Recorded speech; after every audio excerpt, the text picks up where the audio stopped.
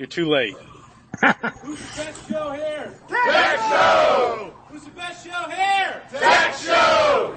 Pretty good. That's the best one yet. I am short. Pizza. Big Showtime! I'm just swinging in the breeze. You were making egg foo young in the kitchen. I was in the dining room having sushi. It's a Little Thing Tech Show, and that's a fact. If you don't like the cast, you can stick it up your ass. Ain't no funny duddies that a link is bad. For the truth, go direct to TLNGS.org. And the IC channel is a linuxlink.net bound tech show. Just sit right there, cause the calendar just about to begin. Welcome to episode 1035 of the Linux Link Tech Show. On the show tonight we have Joel. I guess we did have Joel. No, he disappeared. We have Joe. Yep, I'm here. We have Dave. Hello. Who's making all that goddamn racket up there, Paige? Dang it, I'm sorry. Well, I blew it. I'm here too. We have Paige. And I brought Paige on this week to cover a couple of topics. I really wanted her to talk about her use of Krita and how she's been using it for her artwork and her digital comic. But right. She has a topic that she wants to bring up before that, which involves businesses and website design woes. So why don't we start with that and then get to the good stuff later? Okay. I'm not going to lie. Couldn't really hear what you were just saying because I'm having a little bit of headphone difficulty here, but I'm pretty sure you just told me to talk about the web development stuff? Yes. Okay. Go ahead, start with that. Right. So we want to start with that. Okay. So I have been working for a company that is a retail-based company, and we have employed a web development company to design a website for us. So there's a little bit of a backstory to this. The web development company is building us a website that works at the wholesale and distribution level of things. And we just kind of started that operation up. So we have about 20 to 30 storefronts, and we have just gotten into the wholesale side of things. And what we're trying to do is get them to develop us a website. So the interesting thing to me is we've been trying to get this website developed with this company for a solid year now. Maybe more like 10 months, but it's been a long time in the making. And so far, we have yet to see an actual functioning, sample of the product. Now, in the meantime, I have been using Wix to develop my own website for my personal storefront that I'm a partner for. And, I feel like I have a functional, user-friendly website developed on my own faster than a company does, which is weird for me. A company we're paying probably $10,000 to once it's all said and done. Sounds like they bit off more than they can chew. Well, it's weird. I don't know if they bit off more than they can chew or what's going on because they're not doing anything. Got cut off partway through. You muted yourself! Smooth move, X-Lex. I wonder if she's showing up. Oh, she dropped connection. I wonder. Oh, I'm sorry, guys. I lost connection. I had a server connection issue. I'm back now. Alright, so we were asking, I wonder if it's the Wi-Fi that's having a problem. Should I move closer to somewhere? Is there an issue with the connection? I wonder if people are hogging my damn Wi-Fi. Damn it. Yeah. Always ruining our fun. I know. Anyway, okay, so let me reiterate what you said. What we heard so far is that you've employed a company to design your wholesale side of the business website. It's been 10 months. You're going to pay them close to $10,000. Right. We've already paid half. We've already paid a deposit. So. Have they shown you anything? No. And that's the crazy thing. So from my point of view, I am doing a very similar service to what they're doing, but for my own retail storefront, because basically I have a store that I'm a partner in, and I also manage a warehouse. So the store where I'm a partner in, I just slapped together a little Wix website, and I've been putting in the products gradually as I have time.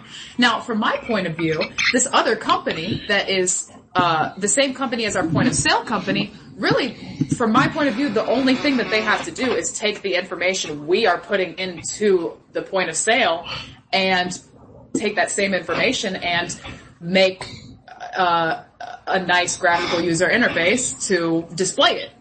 So I'm failing to understand what is taking 10 plus months to create when, I sent them samples of other warehouses' websites back in July, June and July.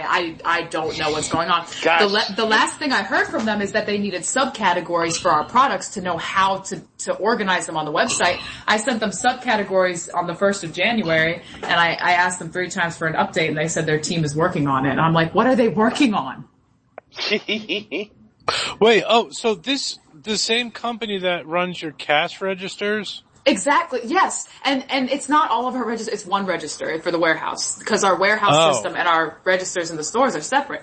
So, we have this web-based POS system, point of sale system, that we input all of our products and our purchase orders and our orders and do all of our customer stuff on that website. And it's the same company as the people that are supposed to be making the website for us to display our products to our, customers and stuff, to have a usable website for, online orders and whatnot and online shopping.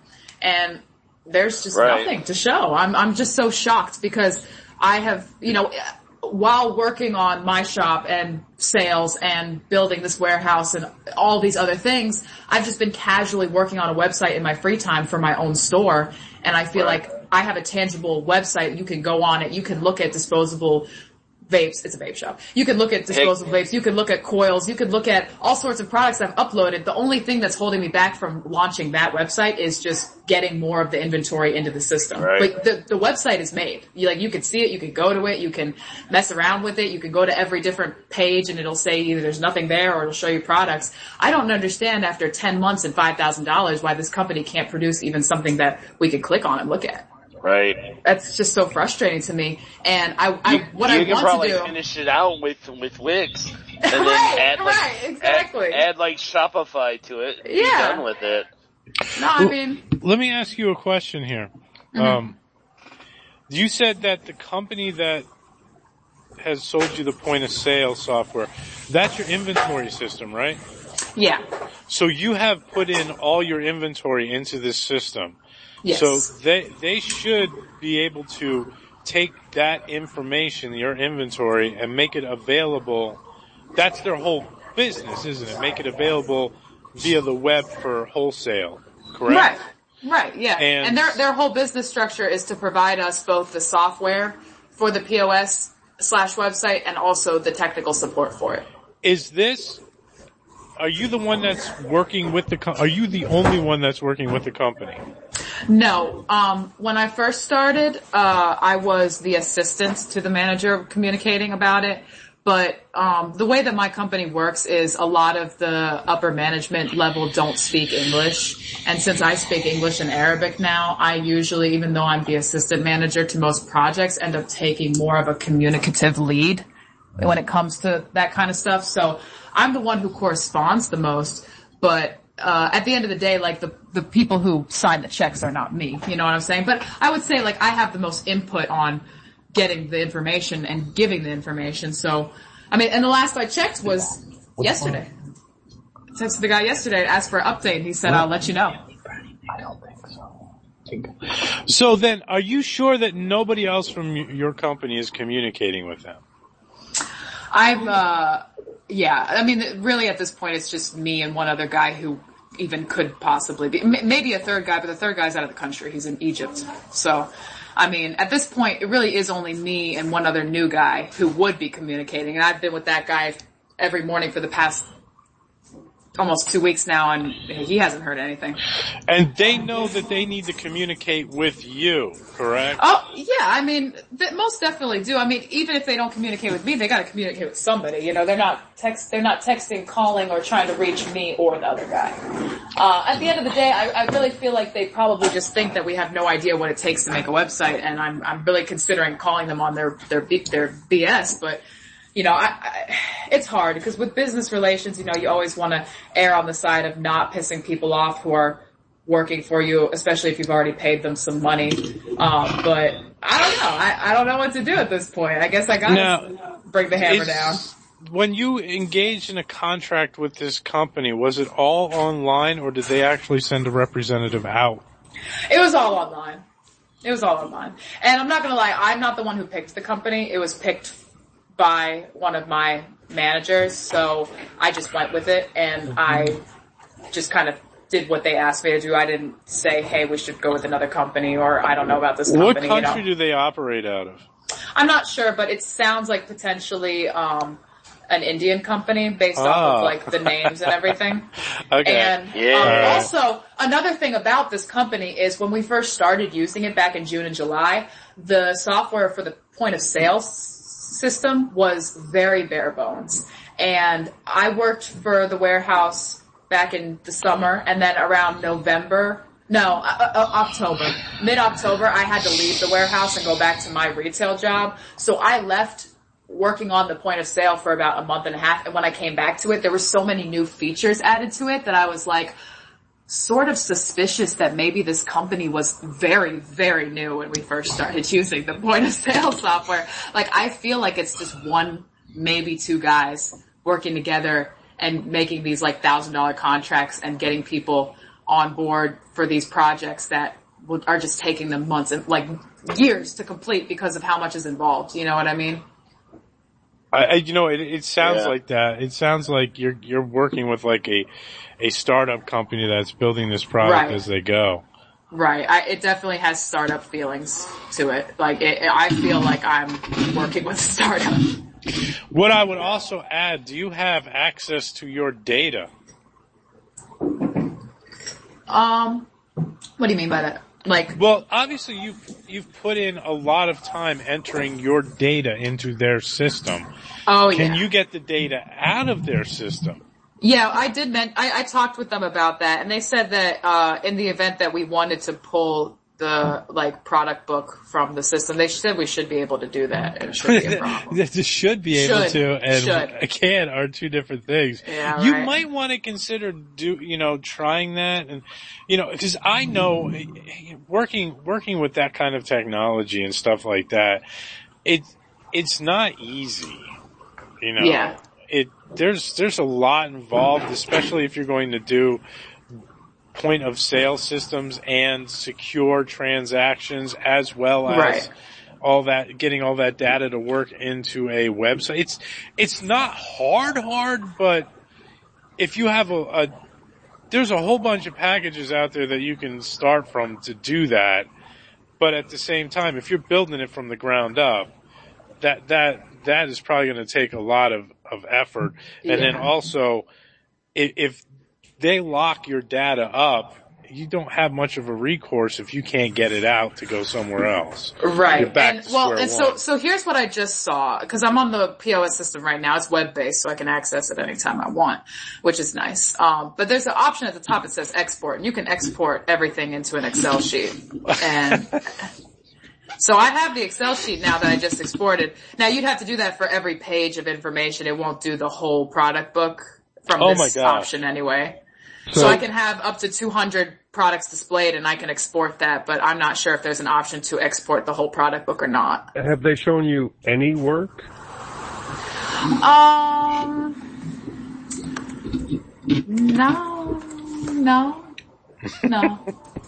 No.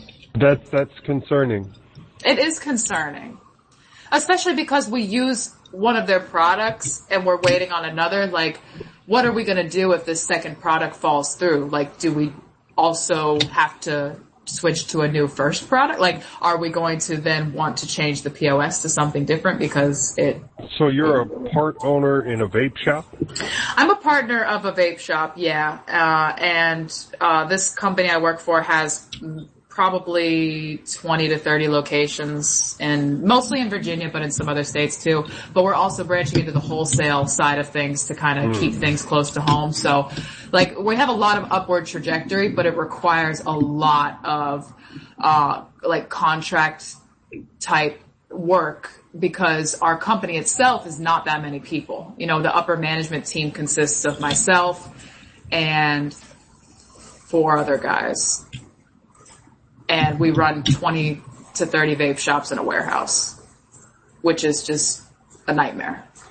It's a lucrative, exciting nightmare, but it is a nightmare, especially technologically, because my upper management team is mostly people who don't speak English very well and come from the Middle East. And when you combine those two together, these people are not very technologically adept because a lot of technology they can't even read. Like, they can't understand what the websites say. So I spend a lot of my time translating and coordinating and trying to make sure everybody understands what they have to do, and also doing a lot of techie stuff that, like, I'm sure everybody can relate. I'm sure everybody here can relate to that feeling of doing a quite techie job that the people around you don't see how much work it takes and don't understand it themselves. So they think, oh, making a purchase order or putting these products into the inventory will be super easy. Like, snap, you'll just get it done. It's like, yeah, no. Inputting 200 items of data, each of, like, and all of those items have like 10 pieces of data per item to enter into a system, like, that's not going to be fast. That's going to take a long time. And then making sure it's correct and making sure, you know, like, so it's definitely an interesting role to play, because not only am I doing a lot more tech stuff than I thought I would be doing in this company, but a lot of my upper management have no idea what I do on a daily basis. That can make things exciting when it comes time for bonuses. Oh, yeah. And they treat me really well financially. Like, I cannot complain at all when it comes to the financial aspect. I do get paid late, but it's a substantial amount, so I cannot complain. Like, if it wasn't lucrative, I don't think I could keep doing it, because it just burns you out. When you speak of upper management, you mean like upper management as in there's like really one person above you in upper management, correct? Or I would say maybe 2 brothers, correct? Yeah, so like my bosses... It's not like there's a chain of people above them, too. Yeah, okay, so you know what? I'm wrong. I'm wrong. We have a sample of the website. It looks like the very first iteration of what I made on Wix. Like, it looks like all they did was make a home page with 4 product scrollers on it and some pages. They used a template they had sitting around. Exactly. They used a template, and there is a menu on the side with everything very messily displayed, and it, like, the text is not even altered. Like, the text just looks like plain text you pasted onto a website, and it's... Yeah, like Lorem Ipsum or something like that, yeah. Right. It's very... Yeah. Like, the pictures are pictures they pulled off of Google, and some of them are pixelated, and some of them are nice, and, you know, there's a couple watermarks on some of these things. You know what I mean? It's just all very, like... They touch up a Drupal page. Yeah, exactly. So, whereas my website for my store is beautiful, it's got a nice, color scheme to it. I mean, you know, I'm sure, like, maybe a link to the website for my store can be posted with this episode. Maybe people can check it out and see, like, the things I was able to do with Wix, because you can do a lot. Like, you're able to make very beautiful, very interactive websites. So do you vape? Actually, funny story, I used to vape and I cannot vape anymore. It's very, very bad for some of my health conditions, and I stopped vaping. So, you know, come buy all the vapes for my shop, please. But no, I don't vape. Now, I'll try a new vape. I'll try a new flavor and everything, but I won't vape more than that, because it's not good for me. Not even like a zero? No, because I find that vaping the zero, Nick, it kind of just gives me a headache. Like, it's like if I was vaping the nicotine, I'd get the nicotine rush, like you're smoking a cigarette, and the headache, but I guess something about not getting the nicotine in there, it's like, what's the point, you know? Like, I'm not addicted to the glycerin and the propylene glycol. I'm only addicted to the nicotine. Yeah. The blueberry mint part of the equation is not the part that interests me, to be honest, but. I've been vaping now for, gotta be more than a decade. Oh yeah? What's your go-to? My mom? Yeah, like what's your go-to vape setup? I'm using a Vaporesso, Gen Mod, one of the early revisions. Okay. And then, I used to make my own coils, but now I'm just, dual Clapton at, 0.5. 0.5? What's your wattage usually? Running about 60 watts. Okay. Yeah. That's not too high. Some of my customers are running like 100 or 120, and I'm like, I don't understand how you're doing that and not burning your lungs apart. Like, that just seems so hot, but. For the longest time I was at 45 watts. I've recently switched to just going with like between 55 and 65. But I don't know if it's the new e-juice that I made or, it's gotta be the new e-juice. Either that or just the low-ass temperatures in Texas right now. So you make your own juice? You don't stick to store-bought? Yeah. Well, it's a lot cheaper for me to make it a gallon at a time. You know, I end up paying like, $140 for 6 months worth of e-juice as opposed to paying like $20 to $40 a week trying to, get it from one of the local shops. Yeah, that's the thing. I mean, the whole do-it-yourself system does not save you any more money than the disposable system. The disposable vapes. But anyway, that's a vape topic. This is a tech show. Well, no, we talk about whatever the hell we want to on this show. Well, then let's get into it. But no, it really does save me money doing it myself. Yeah, I could definitely see how making your own e-juice it would, but the people that come in and buy the pre-made bottles and the coil and like everything in the shops like that, oh my gosh, spend so much money that it's comparable, if not more, than the disposables, I find. Because a lot of the people, especially when they're first starting, they have no idea what they want. Right. And they go through so many options and so many juices and so many things. Now, I will say that my shop is pretty successful because of the fact that I'm there. Hi.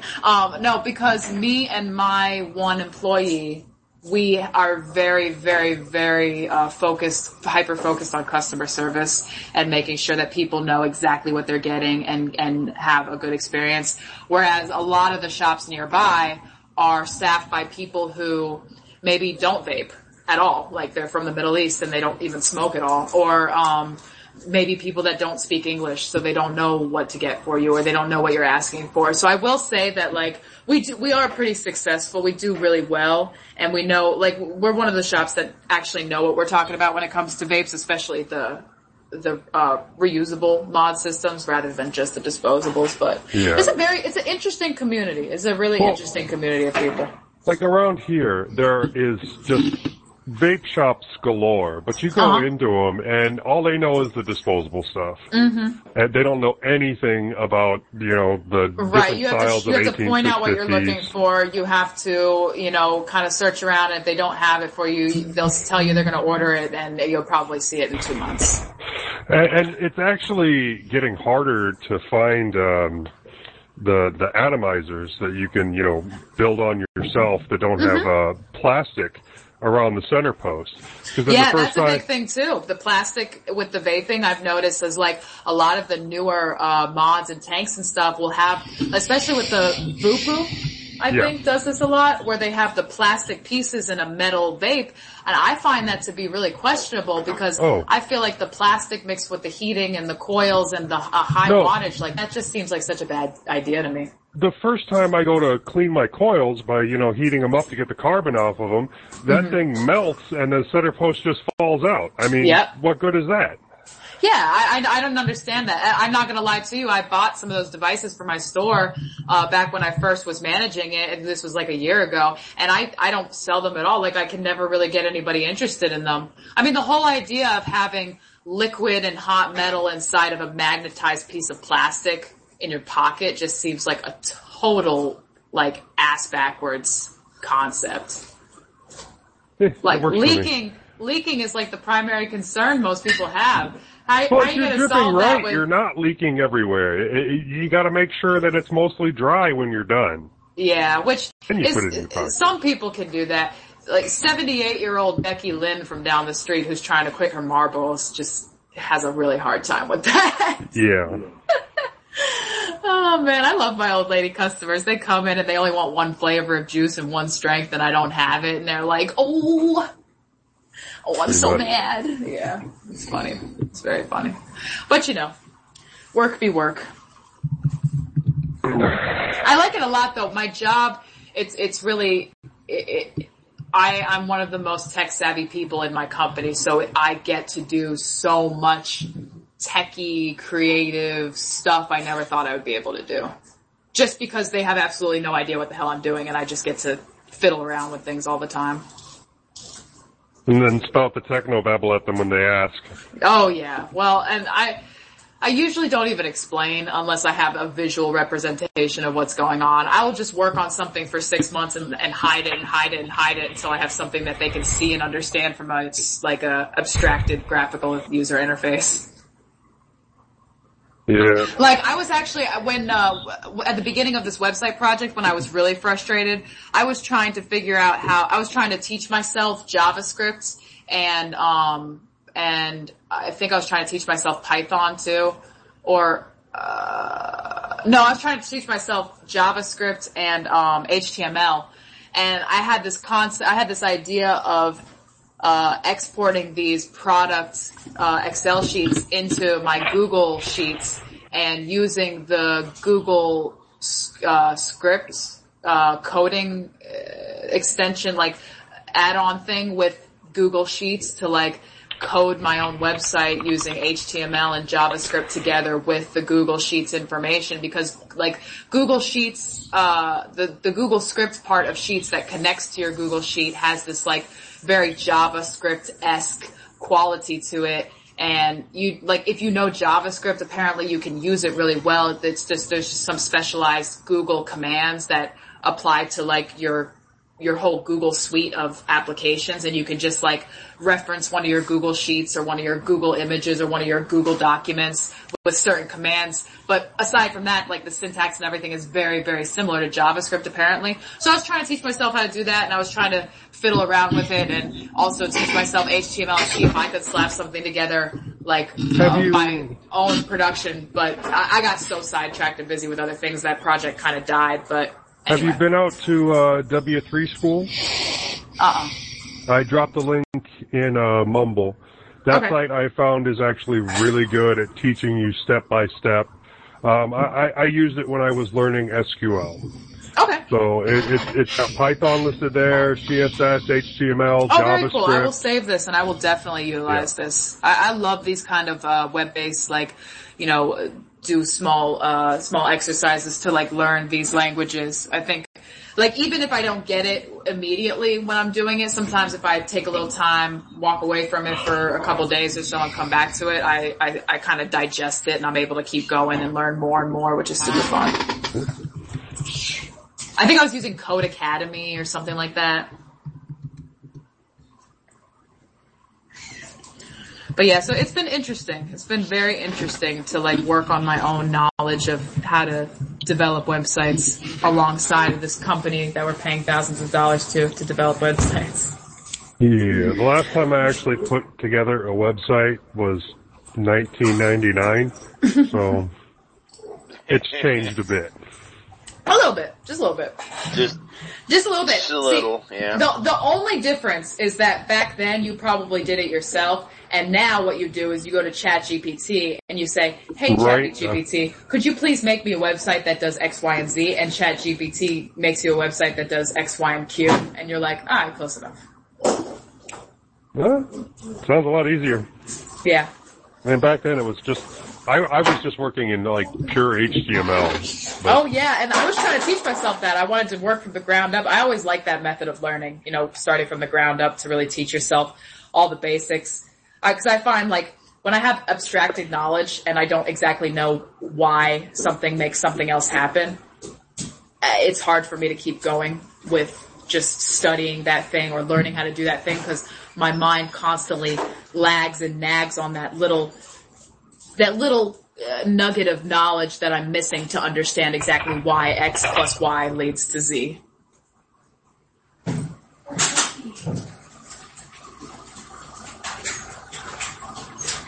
if anybody can tell, but I'm not having any issues with the audio lagging anymore, I don't think. It doesn't seem like I am. Well, that's good. Well, you probably haven't hit the mute in a while either. Well, it seemed like ever since I lost connection completely, it seems like everything's worked, so it might be the case that everybody was just on the Wi-Fi because everybody's also kind of gone to bed. But anyway, so maybe it was the connectivity. Well, I do have an update on my Raspberry Pi 5 order. It still hasn't arrived yet? No, the board itself has not shipped yet, but my accessories did.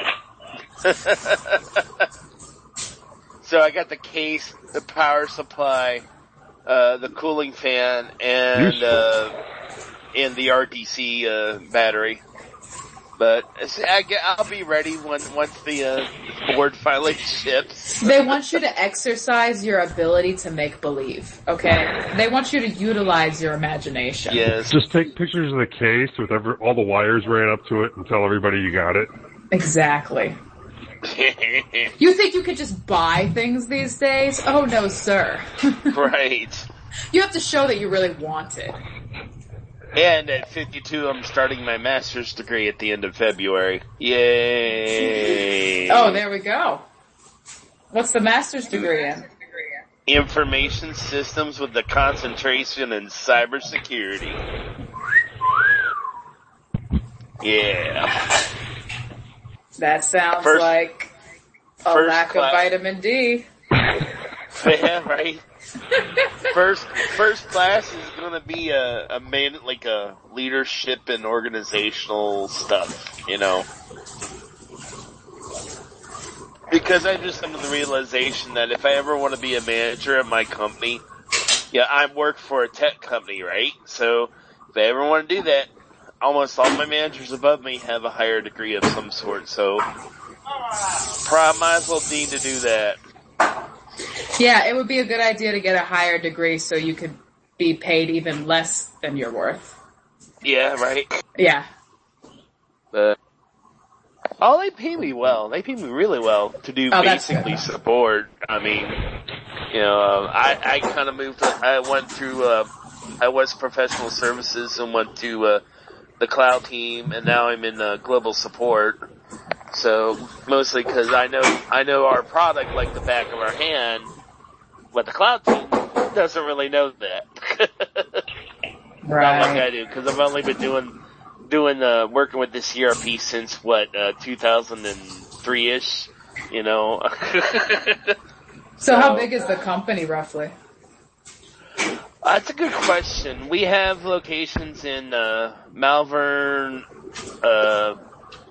West Virginia, in Ireland. I might get the chance to travel to Bangalore, but I gotta get my passport yet. Oh, okay. Yeah, definitely get your passport. That would be cool. So, yeah. But how big is your team that you work with, like on a daily basis?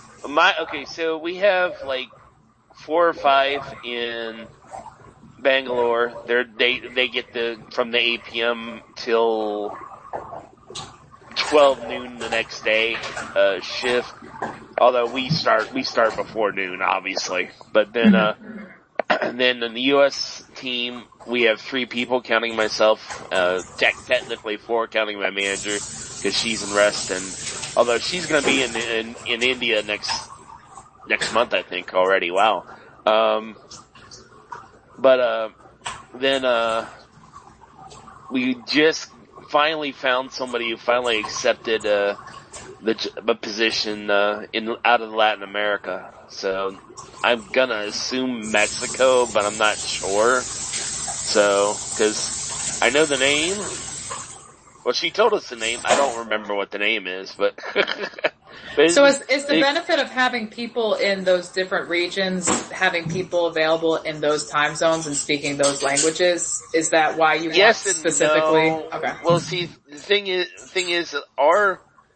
the product I work on is mostly North America with some Latin American schools, so it makes real sense to have a support person that can speak Spanish, because we have one in the Caribbean as well as one. It's Puerto Rico with a location in Miami, Carlos Abizu University. So, there is a language barrier there. So that would be helpful. But they're working on adding internationalizations to our products so that we can sell it in other countries. But it's only going to be cloud from now on, and I think SaaS is what they're going for, and that's the push. We have managed cloud and SaaS versions of our product, as well as on-prem still, and the whole goal is to get everyone into a SaaS product, less customized, stuff like that. So, but yeah, it's interesting work, and in fact, I actually probably need to renew my AWS Cloud Practitioner certification. I think it expires here in a couple of months. I think that's the thing that I kind of rub up against uncomfortably with the job that I'm in, is that, I don't have to do things like get certifications or really get any like official documentation of what I know, because the people that I'm working for are so much less capable in these areas than I am. So they're just willing to let me do it and trust my knowledge and let me teach myself along the way. But I think deep down, I don't know if I will stay with this company forever or if eventually I'll move on to a different company. And I think I would really like to have certificates and, documentations of what I know, just so that I can, safely say if I want to pick up and move to a company like, hey, I can do this. I'm qualified to do this. And AWS is really damn cool. And our company, we don't really use it for everything you can do with it. I mean, there are some pieces we use. Like, we use the hell out of, crap, I'm trying to remember the serverless stuff. I'll remember it, like, 10 minutes after the show. But then, like, Parrot and other things like that they have in AWS, like, you can translate text to speech and connect that to a phone system and stuff, and it's pretty cool stuff. Huh. That's cool. I'm trying to remember what that is. Lambda functions, that's it. Lambda functions is basically where you can write the code in AWS will execute it without a server. Serverless computing. But we so use the what's hell the out benefit? of S3. What's the benefit of serverless computing? That's a good question. I'm glad it's a good question because I felt a little stupid asking it, but I wasn't, I wasn't sure on the spectrum of smart to stupid for that one. You can write code that'll do, like, for example, spin up and spin down EC2 instances. Well, you also use something called Terraform as well. But I guess with Lambda, if you have something where you already know the code, it's gonna execute the same way every single time. It's a lot cheaper running it on Lambda than it is on an EC2 instance. So EC2 instance essentially is a server in the cloud. It can be Linux, it can be Windows, it can be you can even run EC2 instances on ARM hardware in AWS now. So that's a thing. But then you have all the different step functions that you can do, and a whole bunch of different things that our product itself doesn't really take advantage of yet, but someday it will. That's Plus, always the thing. The someday. There's AWS's version of ChatGPT. They have their own AI stuff. So. And they're starting to use that too with the stuff you guys are like. I'm curious about that. I'm curious about how much AI type things are infiltrating normal technological workflow. Not right now for us. Nothing. We might. I mean, it's hard for us because we support a product, so we have to support whatever the product does. I know my bosses are very, very interested in getting AI involved in what I do on a day-to-day basis. It's mildly concerning, but, eventually somebody's going to have to support the AI, so I'll still have a job. But, yeah. Right. No, I spent like 6 months helping out interns that were specifically writing for AI for the company. Yeah, because, I actually tend to use AI and ChatGPT a lot in my job. But a lot of my job is not just tech-based. It's also, generating images for promotions or for website stuff or, writing employee handbooks and stuff like that or filling out applications. Or we're going through right now, we have, for our wholesale, we actually released a building that's technically not in zone for wholesale use. So we have to go through a city process to rezone it, and that application requires a narrative statement of why we want to rezone it. So I asked ChatGPT, I was like, hey, could you please write me a narrative statement? Actually, I said hello, comma. Because I always feel like if I'm polite to it, it'll do a better job for me. I'm sure that's not true, but I really feel in my heart like if I am very polite with it, it will generate a better response. So I say, hello, can you please generate me a narrative statement that talks about blah, blah, blah, blah, blah, blah, and it does a really great job. Like, such a great job, I can't justify wasting 25 minutes on writing something like that anymore, Right. Well, and I don't know if this is the first example of AI taking a job, but if you ever gone to Sam's Club and they have the receipt checkers, they're soon not going to have a human stand there to do that. You're just going to walk out the door. Wow, yeah, I wouldn't be surprised. I know that like in some bigger companies like Amazon, for instance, auditing jobs are being taken over by like AI and sensors and video camera technology, and they're doing like bin counting with inventory, and like the sensors and cameras are able to detect all of that, so they really don't need somebody to, count everything. And that's essentially what they're doing is basically there's going to be like an arch over the doorway that has the scanners and stuff. Now I myself, when I'm at Sam's Club, I use Scan and Go all the time. I basically scan the shit as I put it in the cart, take 2 seconds right before I walk out the door and check out, show them the QR code as I'm walking out the door, and they scan 3 things. And that's it. We're out the door, and I don't have to stand in line for a cashier to check my shit out. It's like, yeah, does it suck for the people that are doing that cashier job? Will they lose their job? Maybe. But, it's like, I don't think Sam's Club is going to get rid of that. I have heard of some grocery stores wanting to get rid of the self-scans because, hey, people are stealing shit. Right. Yeah, that's definitely a concern. But I mean, I've heard a lot of people, make the argument that, if you're going to take away a person to do the job of checking me out and I don't do a good enough job checking myself out, how can you really blame me? There's nobody here to do that job for me. So I wonder how that kind of mentality will respond to all of these jobs, being, taken over by AI type technologies.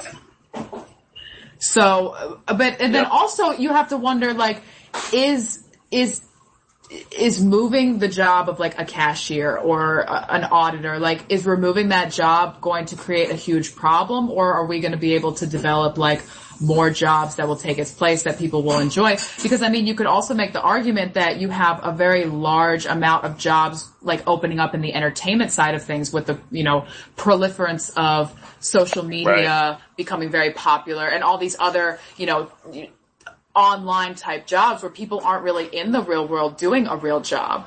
Well, you really, really need to read that book that I suggested called Bullshit Jobs. It covers a lot of that topic. Well, and that's you talk about bullshit jobs. There's so many jobs that were started because somebody thought it might be a good idea to have somebody do this. And, and nobody ever looked into, is a human person the only way you can have that job done? Right. So, but if you don't have money going to, your workers, your general population, then they can't spend money, and so other people can't make money. Yep. Well, I mean, it goes towards, like here, nothing has gotten that more clear to me than the recent pandemic was when people couldn't go to these basic jobs, they went and got jobs elsewhere that are better than a retail job. And now they don't want to go back to the retail job, so there's nobody to take that retail job. So, we've had stores that had to like restaurants that closed before dinner because they had nobody to run the place. Right. So and then when someone like Paige wants to hire someone, good luck. That's difficult. And I'm not saying that those jobs should pay more necessarily. That might end up happening, but it's if you were happy working your shitty job, but then you got a better job and now you make more money, why do you want to go back working the shitty job when you can? It's like Luke's doing DoorDash right now. Yeah, definitely. And I think the one thing that I've noticed, because he likes it, but yeah. I had a kind of a little bit of my bad. I had a little bit of experience kind of working a little bit of a internet type job, so to speak, because I got to a point where I had this Facebook account that was generating, money and stuff. And one thing I noticed about those type of jobs is that there's very, very, very little regulation when it comes to the value of your labor and everything. So it's a very new workforce. So I would say I think the appeals of, working from home, working on your own schedule, doing a new kind of creative type job are really appealing, but in a broader sense, especially when you introduce AI technology to it, not only are people kind of being used as content cows and kind of machines of content and not necessarily getting a very fair wage for the content that they put in, but also now with the introduction of technology and AI, you have people competing with AI to create, and AI can create content infinitely faster and infinitely more detailed and infinitely, so it's an interesting competition between human and AI when it comes to the jobs force, because you've got AI in the real world taking jobs, and you've got AI world on the internet taking jobs too.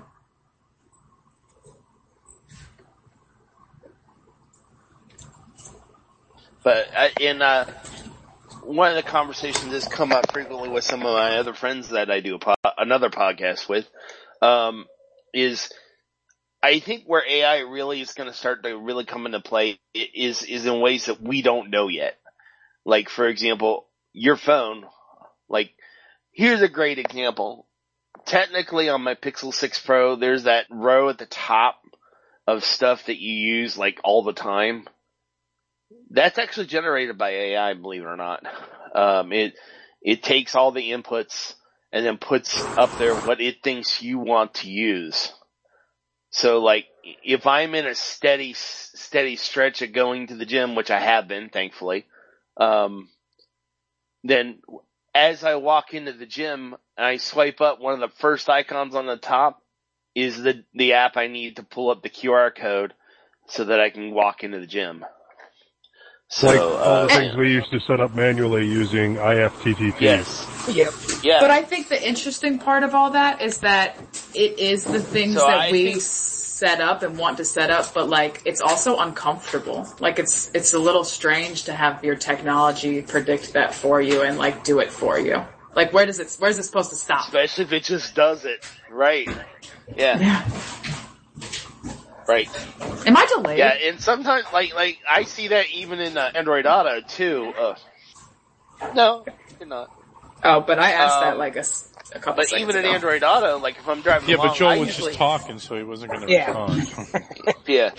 I had the app pulled up all the time on the map on Android Auto pulled up, and it puts up in the upper right-hand corner, these shortcuts, and depending on which direction I'm going, it will change those depending on where I'm at and the direction I'm going. So if I'm starting to head towards home, one of the icons I see in the shortcuts is my home. Not that I ever need need directions to my house when I'm here, but it does that, and it puts how long it's going to take you to get there, which is very handy.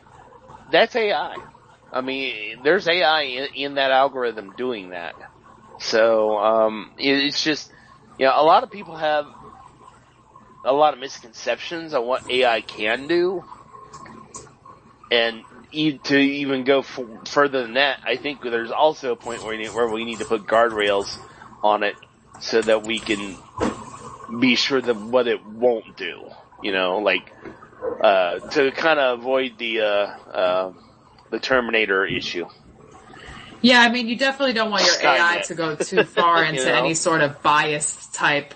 There's a certain amount of bias it has to produce the right results for somebody, but you don't want it to start having a negative feedback loop at any point and start to, produce any negative results that are going to be detrimental for the user experience. Yep. Or humanity. And being I work with higher ed moves historically slow with technology. They always say, well, we want to have the best this, best that, and all this stuff, but then they don't even know what that is. When you talk to execs at the college level. So, I've only been working with higher ed for 20 years now. So, so that's an area I know very well. I know that nothing moves fast, no decisions gets made fast. I have a client that ever since I started working on the cloud side of things, when I first, they're like, oh, they're leaving in a couple of years. Oh, they're leaving in a couple of years. Guess what? They're still with us. And it was 2019 when I started working in the cloud? So they're still with us. And they're starting to implement more things with us too. And it's like, yeah. So, and then there's, the pure SaaS cloud computing stuff for higher ed, ERP and student information systems. Our competition Workday, and they've never been out of the cloud. They've always been in the cloud. And always been software as a service. So, so that's a competition we have. Although we're still our company is still the largest out there doing this stuff. So, but, and there's, I'm on a good team. I'm working for a manager I've known since when I was working at a client. So we're the top two on our team. Yeah, I'm the lead, and she's my manager. So, but like I said, one time I want to be a manager, and I want to keep moving forward. So, I don't have that much longer I have to work, but I don't want to always be a cog anymore. Yeah, it's just hard because that management level, not only, not just the cog anymore, but you're maintaining the whole machine. And yep. So even when you want to get something done that you didn't have the authority to get done as a cog, now that you're maintaining the whole machine, now you don't have any time to get those things done because four parts of the machine are broken. So there you go.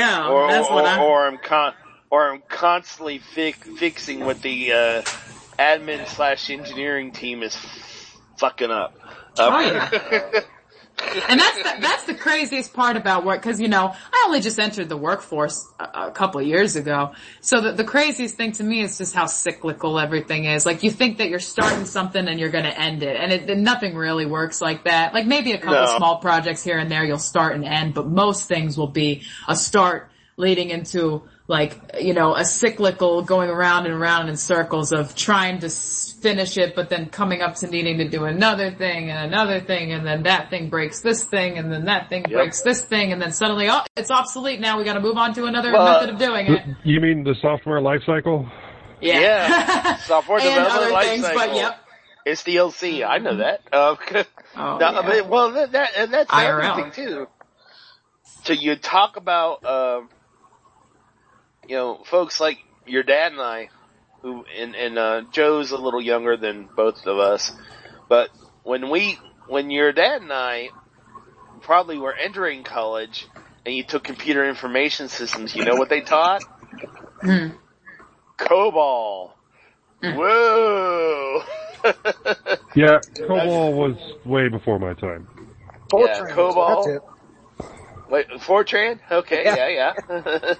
Yeah, so, I mean, when I was learning stuff, like, it was so weird when I was in college. It was like some hipstery type of computer science course. Like, they tried to teach me this functional coding program called Idris. I say that very Arabic now. I don't think that's how you pronounce it, Idris or something like that. But like, and so it's like I felt super cool, like knowing how to do this functional, like mathematical proof coding, but also it was not applicable to anything, and it made me not like computer science anymore, and I switched to math. So it's like so weird how I feel like what people learn their first go, or like what people first start with, kind of like, it makes a difference, I think, in like what they end up liking and how they end up doing things. Like, I never really ended up liking the whole coding aspect of things because the first program that I ever learned, like, it was a bunch of useless information to me at the time. Now, I'm sure if I had stuck with it and kept learning other languages and beefed up my understanding of actual like regular programming, the functional mathematic proof coding would have been great. No, once you really get one language under your belt, the rest of them are not that hard to wrap your head around. Right. And by the time you get around to your third language, you can read at least any programming language that comes your way. Mm-hmm. I mean, I started with BASIC back in the day, like in the 80s. Yes. And then I didn't get a formal class in programming until high school. We were lucky, and we were one of the few high schools that actually had any type of programming, and that would have been like C++ and HTML. And then college, it was C and Java, mostly Java. Yep. I remember, and I try to remember what term that language was supposed to be in. Oh, it was first term. When I was going through the entry process to get my bachelor's, all the stuff that admissions was giving me was saying that your first computing language course would be BASIC. All right. Well, I show up on that day and I get my schedule and it says you're taking Turbo Pascal, and I'm like, oh, okay, that's different, and it's very different than BASIC. You know, it's not hard. It's not difficult. It's just very different. And who uses Pascal anymore? Nobody. People still use Fortran. Oh yeah, I know. Scientific computing, like the computing clusters that our friend Link works on. They probably use Fortran. All your giant CNC machines that Boeing, Spirit Aerospace, that they use, that's all Fortran. Yep. So if you know Fortran, and you're one of the few people that know Fortran, you can make a lot of money. Right. Well, it goes back towards, like, when you talk about, okay, our print subsystem that we use to print things like checks and stuff like that doesn't have the ability, at least from our programming aspect, to insert things like graphics and stuff like that. You have to add that as a layer on top of the output. Basically, we're using line printer daemon, straight line printer daemon. You know, if you know, now granted, if you know the what's HP's language? PCL. If you know the PCL code, you can actually put that in via, like, your subroutine, print subroutine. Alright? A lot of our clients don't. They use something called Easy Spooler, or where I came from, we use I don't even know if they still use it anymore, but they use one called Objective Loon Print something. I forget what it was. But the nice thing with that is I could send print to a queue in that, and have that queue just hold it, and then I can go in and grab that printout, the code that came from our system, and then drag that into the development tool they had and put all the images and signatures and stuff like that.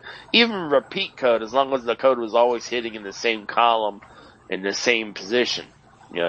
That's very archaic technology. Technology that somebody just coming out of college now doesn't know and never will know. Because for other systems and not, the system I work on has been the system for at least 30 years, if not longer. So it's just being adapted over time to do the more modern things like, have a interactive web page and stuff like that, So, there's a lot of money in the there was a lot of truth to during Y2K of a lot of older folks, older than us, getting paid big bank to take that COBOL code and remove the 2-digit years and put 4-digit years in. And there's still gonna be that, I think, for the foreseeable future. Well, we got 2038 coming up. Yep. That's the epoch. So, and there's gonna be old systems in use for that. Like I guarantee you, if you go to like a machine shop now, there's probably a 20 or 30-year-old CNC machine. It's probably being run by Windows NT. Or something like that. Or even older. I've heard stories of Commodore 64 computers running those thin things still. Those are the really old ones, but people don't want to throw away technology that continues to work. We're running low on time, Paige. I wanted you to talk about your other thing, what you're using to create your comic book. Paige? Yeah, I got you. That's no problem. I Paige? actually, you hear me? Yeah, I can hear you. You can't hear me? Yeah, we can hear you fine. Is it delayed? Yeah, though? we can hear you. No, it's not delayed. Oh, you're messing with me. Yes. Oh, that's not different from normal. No, I was just messing with you. Like you were messing with me. Yeah, so actually I was just uploading it to my Google Drive because I want to drop a link to it so you guys can see what was produced. So I have it uploaded. Let me copy the link. So I've been using this program. It's an open source program called Krita, I've been using it to make art since, oh my gosh.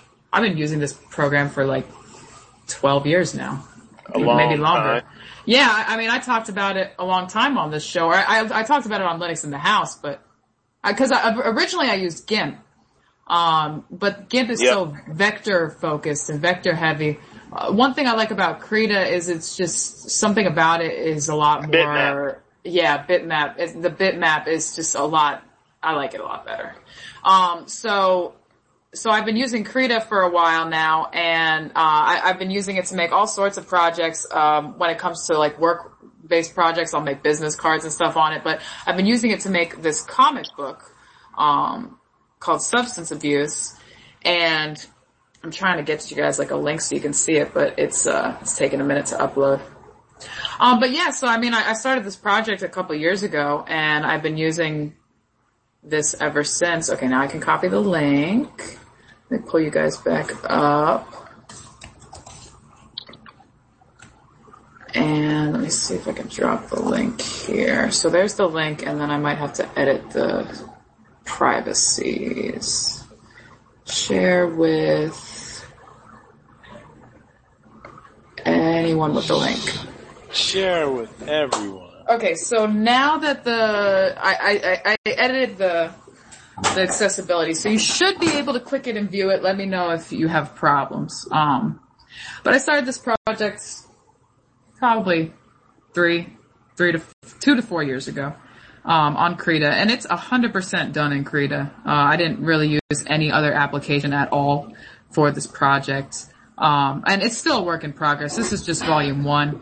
I plan to make many more volumes, but it's basically, like a futuristic dystopian type, graphic novel or comic book, however you want to call it, but it is text heavy. There's a lot of text, which is just my handwriting on the drawing application.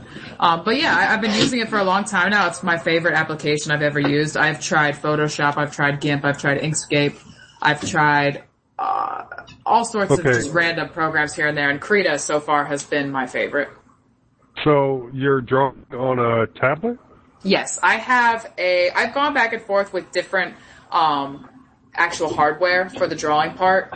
I started with Wacom products, the Wacom Bamboo, the Wacom Splash. Those ones are really good. They are a little pricey though. So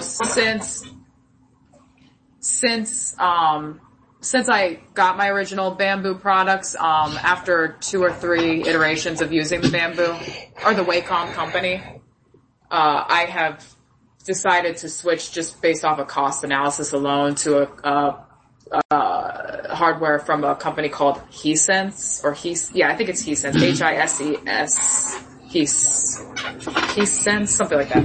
But I can also drop the link for that product as well. But it's basically another tablet. You just plug it into the USB port of the computer and it mimics the screen on the tablet. And when you move the pen around and hover around, it moves the mouse around. And when you click the pen to the surface, when you touch the pen to the surface of the tablet, it acts like the mouse touching and clicking. And then it also has like an eraser side and whatnot, so you can flip the pen and it'll turn the eraser function on. And the one thing I don't like about it though is for some reason I got a tablet where you're supposed to be able to see the screen of your computer on the tablet. I've never been able to make that functionality work on the old MacBook I was using or on this new EliteBook I'm using. So, but aside from that, yeah, it's just, you get this like $50 to $3,000 tablet, however much you want to spend, but $50 is a perfectly fine amount to make an entire comic book, as you can see. So you spend $50, you get a little tablet, you plug it into your computer, and you draw. Cool. And it's pretty fun. It's pretty fun. So you're not doing it on Linux? Say that again? Are you doing this all on Linux? Yeah, I'm doing it now on Manjaro. Originally, just because I had gotten a MacBook for college, I was using a MacBook for a while. But the MacBook, I actually prefer I prefer using Manjaro. For one thing, when I plug in my hardware part, the tablet, I'm able to use it with no problems. For some reason on my MacBook, even with all the correct drivers installed for my tablet, I was having issues where I would have to restart Krita or restart certain applications to get it to work with my Mac properly. And I don't know if that was a result of the MacBook being really old or if it was just like a incompatibility issue between the software and the hardware. But I have a lot more success with this EliteBook running Manjaro for like a seamless use of the hardware with Krita. Krita doesn't crash as much or anything with this too. It might just be a beefier laptop than the Mac that I had, but. And so you have a specialized tablet that hooks to your Manjaro machine, and then you use a stylus to do the drawing. Yep. Yeah, and I got the tablet and the stylus as like a bundle on Amazon. And it was not expensive at all. Actually, this one might have been a bit more expensive because it's supposed to have the screen functionality. If I could make a recommendation to any artists or graphic designers or anybody who would find the value of using an external tablet-style mouse instead of a regular mouse, don't bother yourself with trying to get a fancy one where it'll put the screen on the tablet because it's not going to work and it's going to be a waste of money. Just get a bare bones little black piece of plastic that mimics your screen when you run the pen over it, and you're good to go. Like, for some things in life, I really find that price, like an increase in price, is just adding all sorts of unnecessary functionality and does not guarantee a better working product. Right. No, because we have one listener on, for the other show that I'm on, Mintcast, that asks about us to review stylus technology and talk about it more. And I just don't have really a use for it. Oh, yeah. I did end up getting a stylus and testing it out, but I'm not going to go in depth or anything, and I'm definitely not an artist, so. Right, yeah, after years and years and years of using stylus products, I have to say the Wacom company is really great. They're definitely my number one. But this newer company I've gone with, it's not bad. The screen aspect of these devices is not worth it. If somebody was gonna ask me for my recommendation on like my favorite, stylus type device, I would recommend any of the Wacoms. Well, if you wanted to put a discussion together about it, we'd love to have you on Mintcast. Yeah, I would love to, anytime. Stop! I will vote every guest. You know what? I had one of those bamboo tablets, and I liked it. I don't know what the heck happened to it. You know, it could be the 3 moves since the last time we actually talked. But I did have one. And I did like it. Now I do have an iPad with a pencil, and it does work nice. But I don't use the pencil that often, though. It's more of a note-taking device. One question I had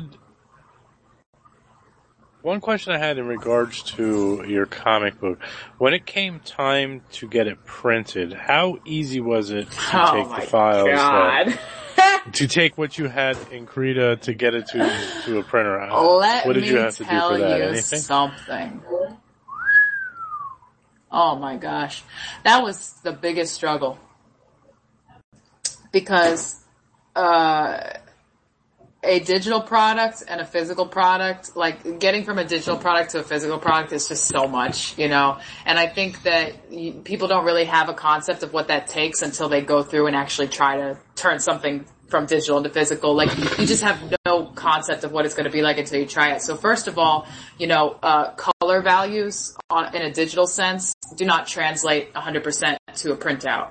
So automatically off the get-go, going back, if there's one thing I could change about my comic, I wish that my color choices weren't so dark all the time, because it can translate to a very, very dark printed image, which is the first issue I ran into when I printed prototypes.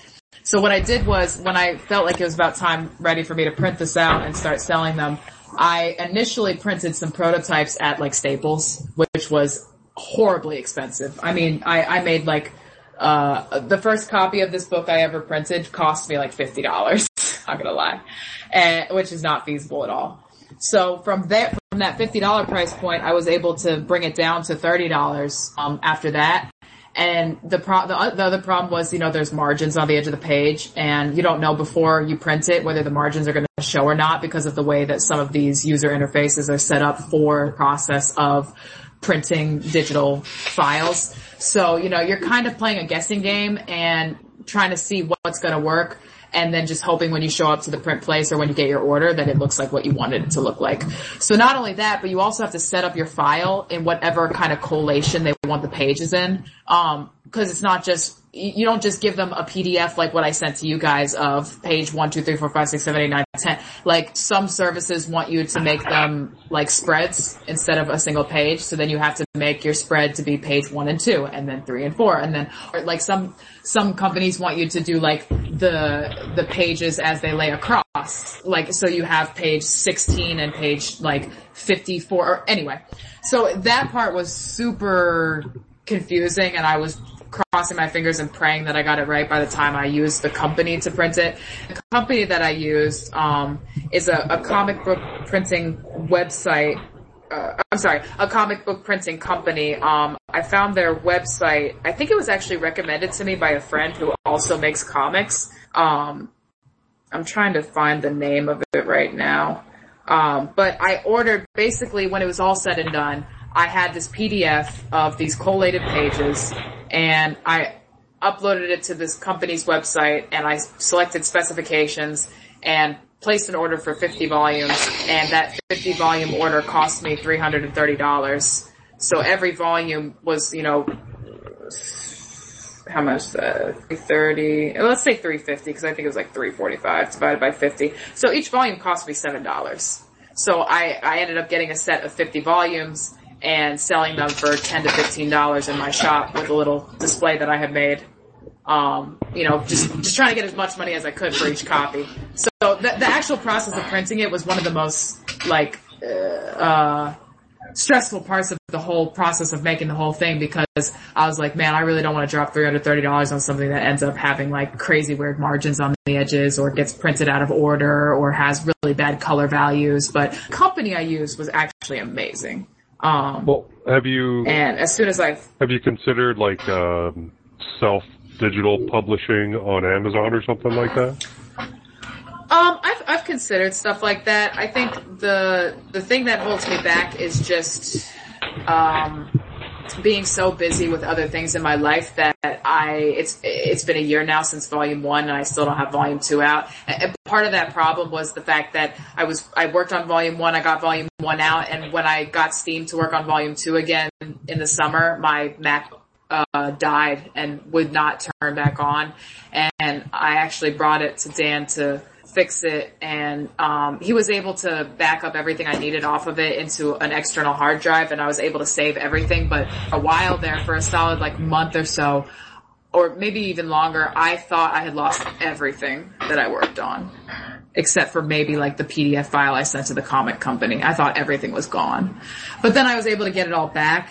But then just so much work stuff and all these things. And then I had to learn how to use the Elite book, and with the new tablet I had bought, like all these factors together made starting volume 2 a really delayed process. So now I am only like, 25 pages into volume 2, and I still need another like 15 solid pages of story with the extra filler pages for the front and the back. So I think the main thing that's holding me back from publishing this book more is the fact that there's not a lot to it yet. Like volume 1 is all done and everything, but that's really just the exposition to the world. It doesn't even really get into the story of the actual comic. So I'm running up to a lot of labor versus not a lot of time to get it done. Have you looked at Lulu Press? Is that like a assistant type finding or is that for printing? It's for printing and selling. Okay. I don't think I have. It's Lulu.com. It's not just that. I know they started out with print books, just regular, words, but they do graphic novels and comic books too. Okay, I'll have to look into it. I definitely would like to see if there's any way I can get better pricing, because, $7 per copy is not ideal. The pricing is comparable. It's, black and white, I think, is $5.83 a piece, and then it goes up to $10.57 for, comic books format. Okay. Now, and I will have to say that the quality of the prints that I received from this company for $7 per print, they are great quality books. Like they're sturdy, they'll hold up, the front covers are stronger than the pages and everything. So I'm happy with the product I received, and I do think that my customers, will be able to keep the book for longer than your typical thin paper comic book. It's not like newsprint thing. Yeah, it's like standard, almost manga type, but with the thicker pages. It's like the front cover of a manga type book throughout, almost, but maybe not quite as thin. And with glossy full color finish, because there's a lot of color in this book, so it's really important that it's in color.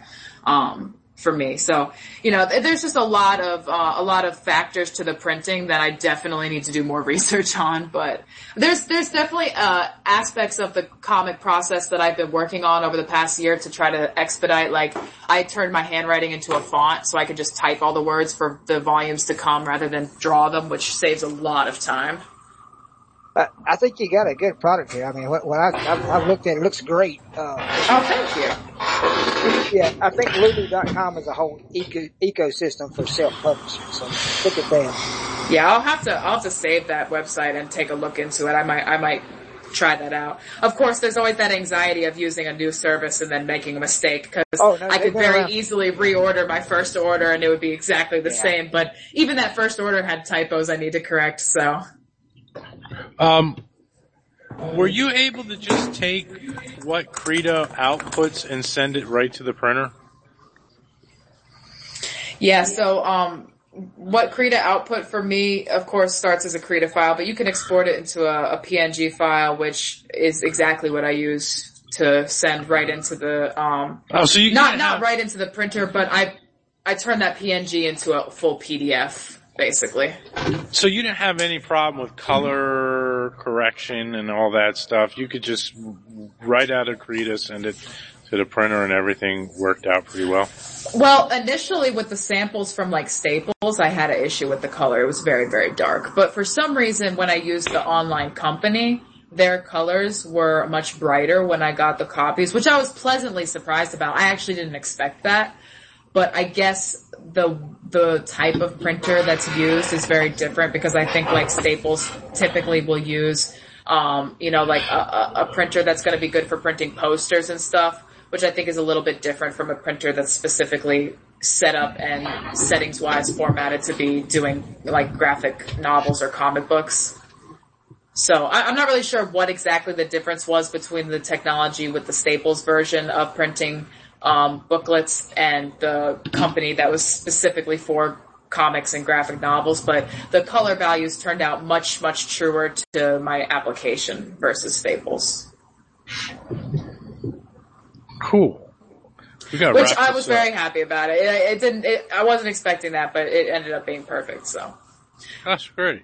Yeah. Anything else you'd like to say? Because we got to wrap this up. I got to get to bed. I would just like to say that it was a pleasure to be here, and I certainly enjoyed talking with you guys, and I'd be happy to be on any other podcasts. I mean, this TLLTS one, a little dry. I don't know, but any of the other ones, I have no problem. On a real show, like jumping ship immediately. Yeah, exactly. A real show. Without all these technical difficulties. No, I'm just joking. I had a great time. Thank you guys so much for having me. Alright. Well, just be careful. Dave requests that you add more suppositories to your work. I don't know what that means. Right. That's it. Well, I will certainly be more careful. Alright. We're gonna I think you said super awesome stories, but... That's it. Yeah. Thank you very much. Thank you, everybody. Need more flavored suppositories, you said. Thank you guys for indulging, Paige. I appreciate it. Thank you. We're gonna be back again next week, and who knows what's gonna happen, right? So have maybe next week it'll be me and no one else. That's it. Just me. Dave's always here now. So. All right, it'll be me and Dave. The rest of you guys will be on hiatus. That's it. All right, I'm gonna play us out. Anybody else have anything short they want to say, or? All right. Well, then here we go. Words. Here are their promos and stuff. Thank you, everybody. I am short. Oh my God! It's Hacker Public Radio. Hacker Public Radio is a daily podcast by the hacker community for the hacker community. If you're interested in technology, creative thinking, hacking, Linux, or any kind of computer, that kind of stuff, you should listen to Hacker Public Radio at hackerpublicradio.com.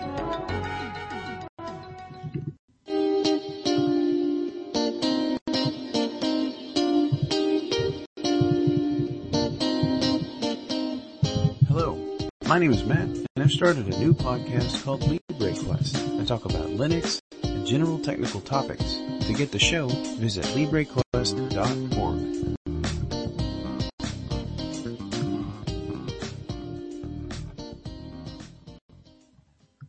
So we can paint anything we want? Anything at all. How about if I paint your fine ass? Yeah, with my tongue brush. Shut up. Just shut up. Daddy has a gun! It's over. Well, you were making egg foo young in the kitchen. I was in the dining room having sushi.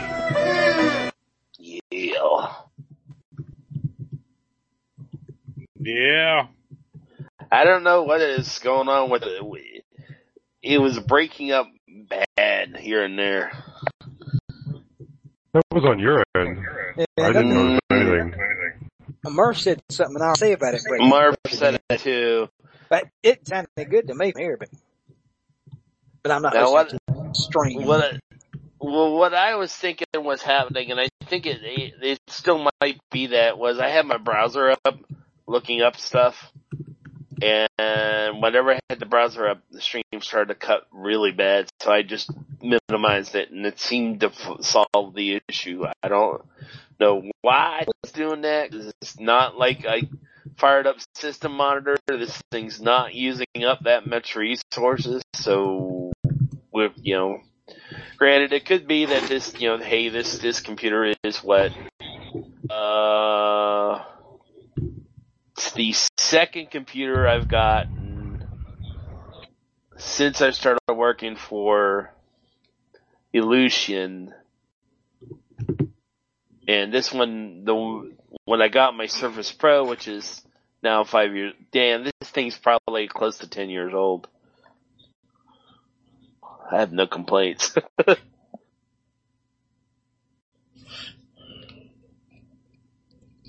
Well, you'll be happy to know that Dave flavors suppositories. He's a food scientist. Interesting. I would have thought that was more of a pharmacy thing, like a pharmacist job. That's what I did for 35 years, was formulate vitamins. So it's sort of pharmacy. And suppositories. No, I never did a suppository.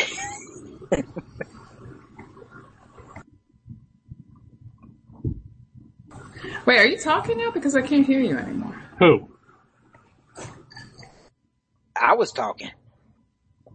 Can you hear anybody?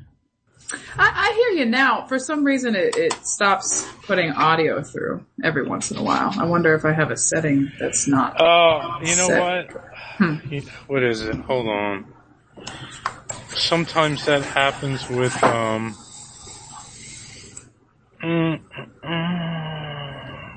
what is it?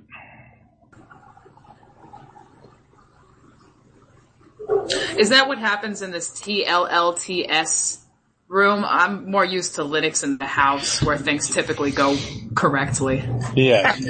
Okay. Do this. Go some to bootleg stuff. Yeah. Go to. How long has this show been going on exactly? Go to configure at the top. Okay. And settings, and then go down to network. And is the use quality of service checked? Yeah, it's checked. Okay, uncheck it. Uncheck it and hit apply. Can you hear me? Did you uncheck I can't hear you. That's what I meant to ask. Can I hear you? No. Can you hear us? Hello? Can you hear us? Can you hear me? I can't. So, did you uncheck use quality of service? I did not. Should I?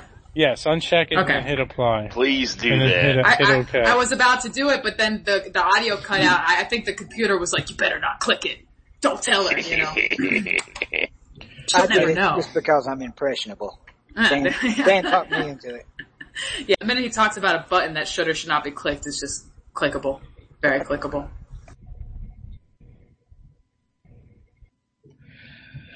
Alright, is it working now okay for you? I can hear everybody now as far as I'm concerned. Okay, we can hear you. Okay, cool. Well, I think we're good to go then. As long as I can be heard, as long as my voice is clear, I think that's what's really important. Thank you. Yeah. Thank you. It is. That's what we're all looking for. Alright. Do you know what show this is, Dave? 10:35? I'm guessing. You sure? Which is normal. You're not confident in your guess? Now don't play with me, because I know I can hear you from downstairs just slightly, but I cannot hear you over this computer right now, so I don't know what's going on. I don't know why occasionally I'm not hearing you. You're not hearing us now? Well, like, I just heard your voice from downstairs. I wonder if... And unless you were muted. You didn't just talk on mute, did you? No, I didn't talk because everybody else I out. don't think so. Wait, am I the only one that's cutting out? I don't hear anybody cutting out. I don't think, I think I'm just If anybody losing. else were talking, she may be able to tell if we were cutting in and out. Yeah, I think everybody should just nonsense mumble for the next 5 minutes and we'll find out. That's easy. Yeah, what can I say? This is what I learned in college for all 2 years that I went. Joel, she just Yes, gave you permission to talk, so... Now, I Joel, don't please. need permission to talk. You know Please, that. Joel. Use this permission. Use your newfound power wisely and for the good of the rest of us, Joel. Never. Oh, that's never gonna happen. Damn. Well, I'm hearing everybody now. Now that Joel's intent to cause trouble, I'm pretty sure the computer wants to work. Alright, let me try this. Can you hear me while I'm talking right now? Maybe the computer wants to hear Joel. Can you hear me while I'm talking right now? No, I can't hear you guys. I can hear him from downstairs. You know what? She's got the quality of service stuff on. I think it's picking If only me I knew up. some guys who were good at computer stuff. You muted him. You muted him And on I'm sure purpose, didn't everybody's laughing at my hilarious joke, but I can't hear it. you? Laughing. It's quality of service or stuff for TCP. Wait, can you hear everybody else now? I can hear them now. It was just for a second I couldn't hear them. I told my amazing joke and everybody laughed really, really hard. Alright, can you hear me right now? Hold on a second, Joel. Can you hear me? Now, can you hear me while I'm talking like this right now? Can you hear me? Yeah, I can hear you. You can hear me right now? Mm-hmm. You can hear me. I'm wondering if it's picking me up from upstairs and, like, shutting your... I don't think so, because it's not like I can hear you. It's just that I feel the vibration of your voice enough to know that you are talking and I'm not hearing it on my headphones. That's weird. And I'm not sure, but it also seems to happen more when I hit mute on myself, so I haven't been hitting mute for the past minute or so to see if it'll not do that. So go ahead and hit mute and tell if we end up not, if you don't hear us. Do you hear us? She's muted now. Okay, I just hit mute for like a couple seconds and now I'm unmuted again, so if anybody wants to talk, just so I can see if I can hear people. Can you hear us? Because now that I'm unmuted, if somebody's talking, can you hear us? I can't hear them. You can't hear us? Okay. So I think when I mute myself and unmute myself, for some reason, I stop getting audio back for a second. Alright, can you hear us now? Now I can hear you, yes. Okay, what mute are you hitting? The one at the top, right next to the deafen yourself, mute yourself, record yourself. Deafen yourself. Is that what that thing says? Yeah. Mine just says mute yourself. Oh, deafen yourself. Okay, there you go. Why don't you command try... deafen myself. So, down in the... Maybe that's her problem, she's deaf. Down in the... Oh my gosh. Down in the lower... You solved it. You diagnosed me. Down in the lower right-hand corner by the time, you should see a microphone down there. Yeah. Try clicking that instead. Did you click that? Okay, I did just click it and muted myself for a second, and I came back, and I think I could hear people. It didn't matter? It didn't matter? Unless somebody's talking right now. I am talking right now. Is somebody talking right now? Talking right now. We are because talking. In that case... Well, you can't hear us is what I don't know why. us. I don't know why it cuts out for a second after I mute myself. What time is it? Well, why don't we just leave you on? Are you getting a lot of feedback? No, not really. Nope. Okay. As long as we're not getting feedback, I think that would probably be the best way to do it. Yeah. As long as... So there's another weird thing that's going on. I don't know what the problem is. But when I try to do the push to talk on hers, and I try to set the hotkey for it, it won't let me input a key, and I'm not sure why. Yeah, the whole the whole like interface just kind of glitches for a second every time you hit a key. That's okay. Which is weird. We'll just deal with it unmuted. You could set a shortcut to mute the microphone. But that's the one that's not working. When we try to add the shortcut. Oh. No. Oh, wait. System level. What Linux is she on? Manjaro. And she using Wayland? An Elite book. How do you know if it's using Wayland? I don't remember. That's practically everything's using Wayland now. I don't know what a Wayland is. It's sounds like a the graphic subsystem. Group from Game of Thrones. See, I'm using Manjaro too, and The I don't have Waylands. a problem. It's the same Manjaro. I don't And have now a I problem. can't hear anybody anymore. What? if Okay, people are but talking. is she running KDE? What the heck? Yes.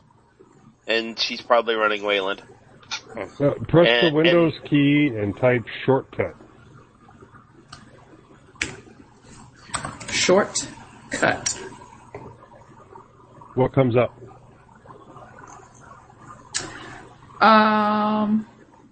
This is the shortcuts, but there's, I don't think there's any shortcuts here.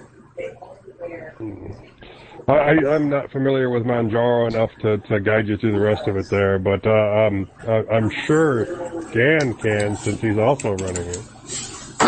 So shortcuts, it says search and then audio volume. Is there a shortcut for the microphone? Mute, yes. Volume mute, add shortcut, input. Make it like Alt-Z or something.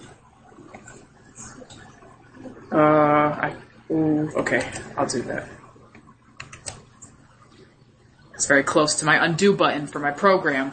I don't want to get them switched up. I get that. Alright. I made it Alt-Z.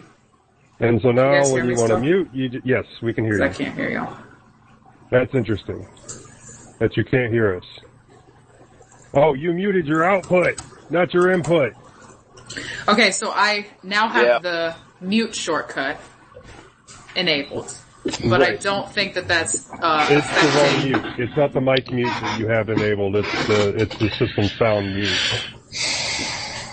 You know what? I'm going to pop up there a second. That's Hold on a point. second. Hold on.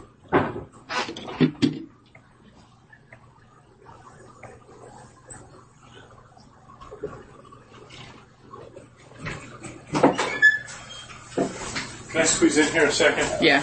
There you go. Let me see your headphones. Dan the man is here. He's got a plan. Mm-hmm. Alright, we're there. Okay. Joel, or anybody talk. Hello. Why would we do that? Hello. We gotta give it a second and then keep talking. If you try to turn it off and turn it back on again. Hello. That's actually what they're trying to set up, a way to do that. Yeah. And then we just stop talking. Is anybody talking? We don't know what else to say. Everybody's talking. Everybody's talking about that's weird. Yeah, isn't it? Why is... Oh, you know what I wonder? Can you hear me? No, we can't hear you at all. Yes, I can hear you. Can you hear us? Probably not. Okay, I can hear you. I was able to hear you guys talking. Yeah, it seems to be like a delayed response, though. It's like a second after the mute. It seems to be like, for some reason, when you mute it. But then it's also happening when I'm not muted. When I don't even click it, it's happening too. But not as frequently, but it's still happening. Let's try. Let's try that. He said, she said bullshit. Yeah.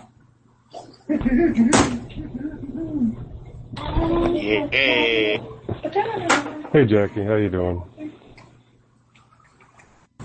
Alright, you guys there? No, we're not here. We left an hour ago. No, we're still here. No, I'm talking to them. Wait, what are you connected to? Do you want to talk to them? Where's the Wi-Fi? Dan's wife, Paige, is on. I was just flirting with you. Oh, okay. You were just flirting with me. Oh, daughter. Yeah. Oh, my bad. You know what I think it is? Whole new level of creepy there. Mark Zuckerberg at it again. Ouch. I would have gone with Piers Anthony. Testing 1, 2, 3. Can you hear me? Yes. All right. Yes, sir. I mean, Piers Anthony writes some really disturbing stuff. Why does this look like it's... Let's just don't mute. Okay. You shouldn't have a need to mute. I mean, it'll be alright. It will be alright. Oh, Dave. Yeah. Well, Dave and Dan and Joel, and okay, you too, Paige. I have a book you guys should read. What is a book? A book that what you year should is read. it? 2024? An audio book that you should they listen still to. make those? An audio book that you, believe me, I listen to the audio book. You know what? Oh my gosh. You know what I think? You know what else it could be? It could be because you're using a headset that the microphone is part of you're plugging into the auxiliary port or the audio jack port, and it's got the microphone coming in through that too. And I wonder if that's what's causing the issue. That when you mute the microphone, it mutes the headset too, or it does something funky like that. Because they're both that's both coming through the audio jack. Does anybody else have that set up? I don't think so, do we? No. No, mine's USB. Me too. Yeah. Let's just go with this so we can get through the topics. Anyways, I have a book you all should listen to. What's that? It's called Bullshit Jobs. Bullshit Jobs. Oh, who hasn't had a bullshit job? I currently have one, and that's our topic tonight. There you go. Partially. Then you My should first job definitely, was Burger King, and that was bullshit. you should definitely read the book then. Bullshit Jobs. Who's the author? Oh gosh, I gotta look that up now. It's a podcast. You gotta prepare that information, man. I want to read the book. This is a freeform podcast. Yeah, I need to hang up if I'm supposed to prepare. It's probably readily available. Right? Oh, it's on Amazon. And it's by David Graeber. It's nonfiction. Correct. Well, at least he's not telling us to go buy a Stanley Cup. God, that thing is stupid. Mm-hmm. All right. You think it's stupid to have your cold drinks kept cold for 24 hours straight and your hot drinks kept hot for 12 hours straight? Not for $400. No, I think it's stupid to Sounds pay. like somebody doesn't want to invest in their future. Well, even a regular price You know is what? like $50. The problem is that you have a drink in there for 24 hours. I think You're not drinking it fast enough. I think the problem is a hyper-reliance on extreme temperatures for drinking pleasure.